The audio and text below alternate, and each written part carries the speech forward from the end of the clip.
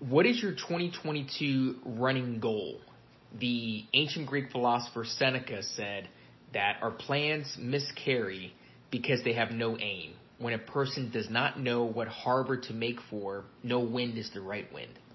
And I think it's a great quotation and a way to think about your actions in this world. If you haven't stated your intention of where you're trying to go, it's impossible to know what the right direction is. But oftentimes, just by saying, yes, this is what I want to go try to achieve, then as the Quakers say, way opens up before you. So me personally, in 2022, my goal is to qualify for the New York City Marathon. NPR, not too long ago, did a really interesting episode on how the New York City Marathon is the most equitable marathon. And that's because there are 4 different ways to get into it. One of the ways is that there's a lottery system. So this works for a lot of the marathons where it's based solely on luck. You apply, hopefully you get into it. And that's one way to qualify for the New York City Marathon.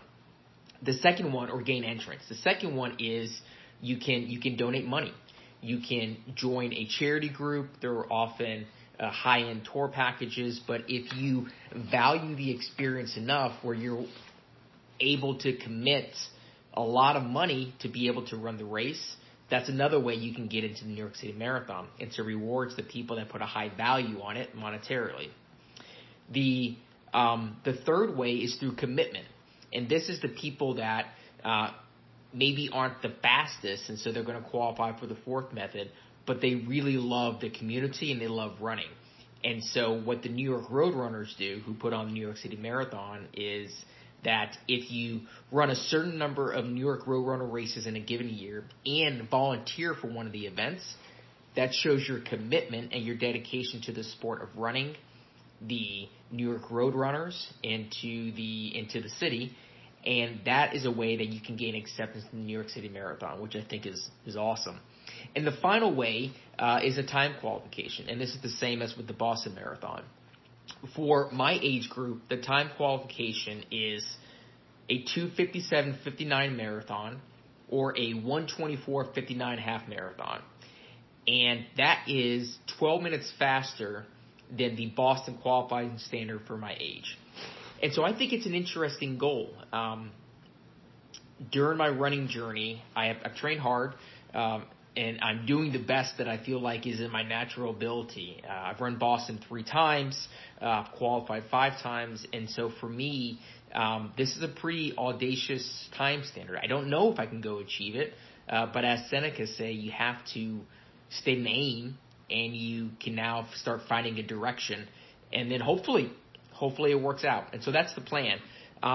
So hopefully you have set a goal in 2022. Hopefully you have set some direction. It doesn't have to be a time goal. It can be, one of my friends set a mileage goal. One of my friends said running a new race, running a new trail race. Another one of my friends just wants to run a local 5K. Hadn't done one in a while.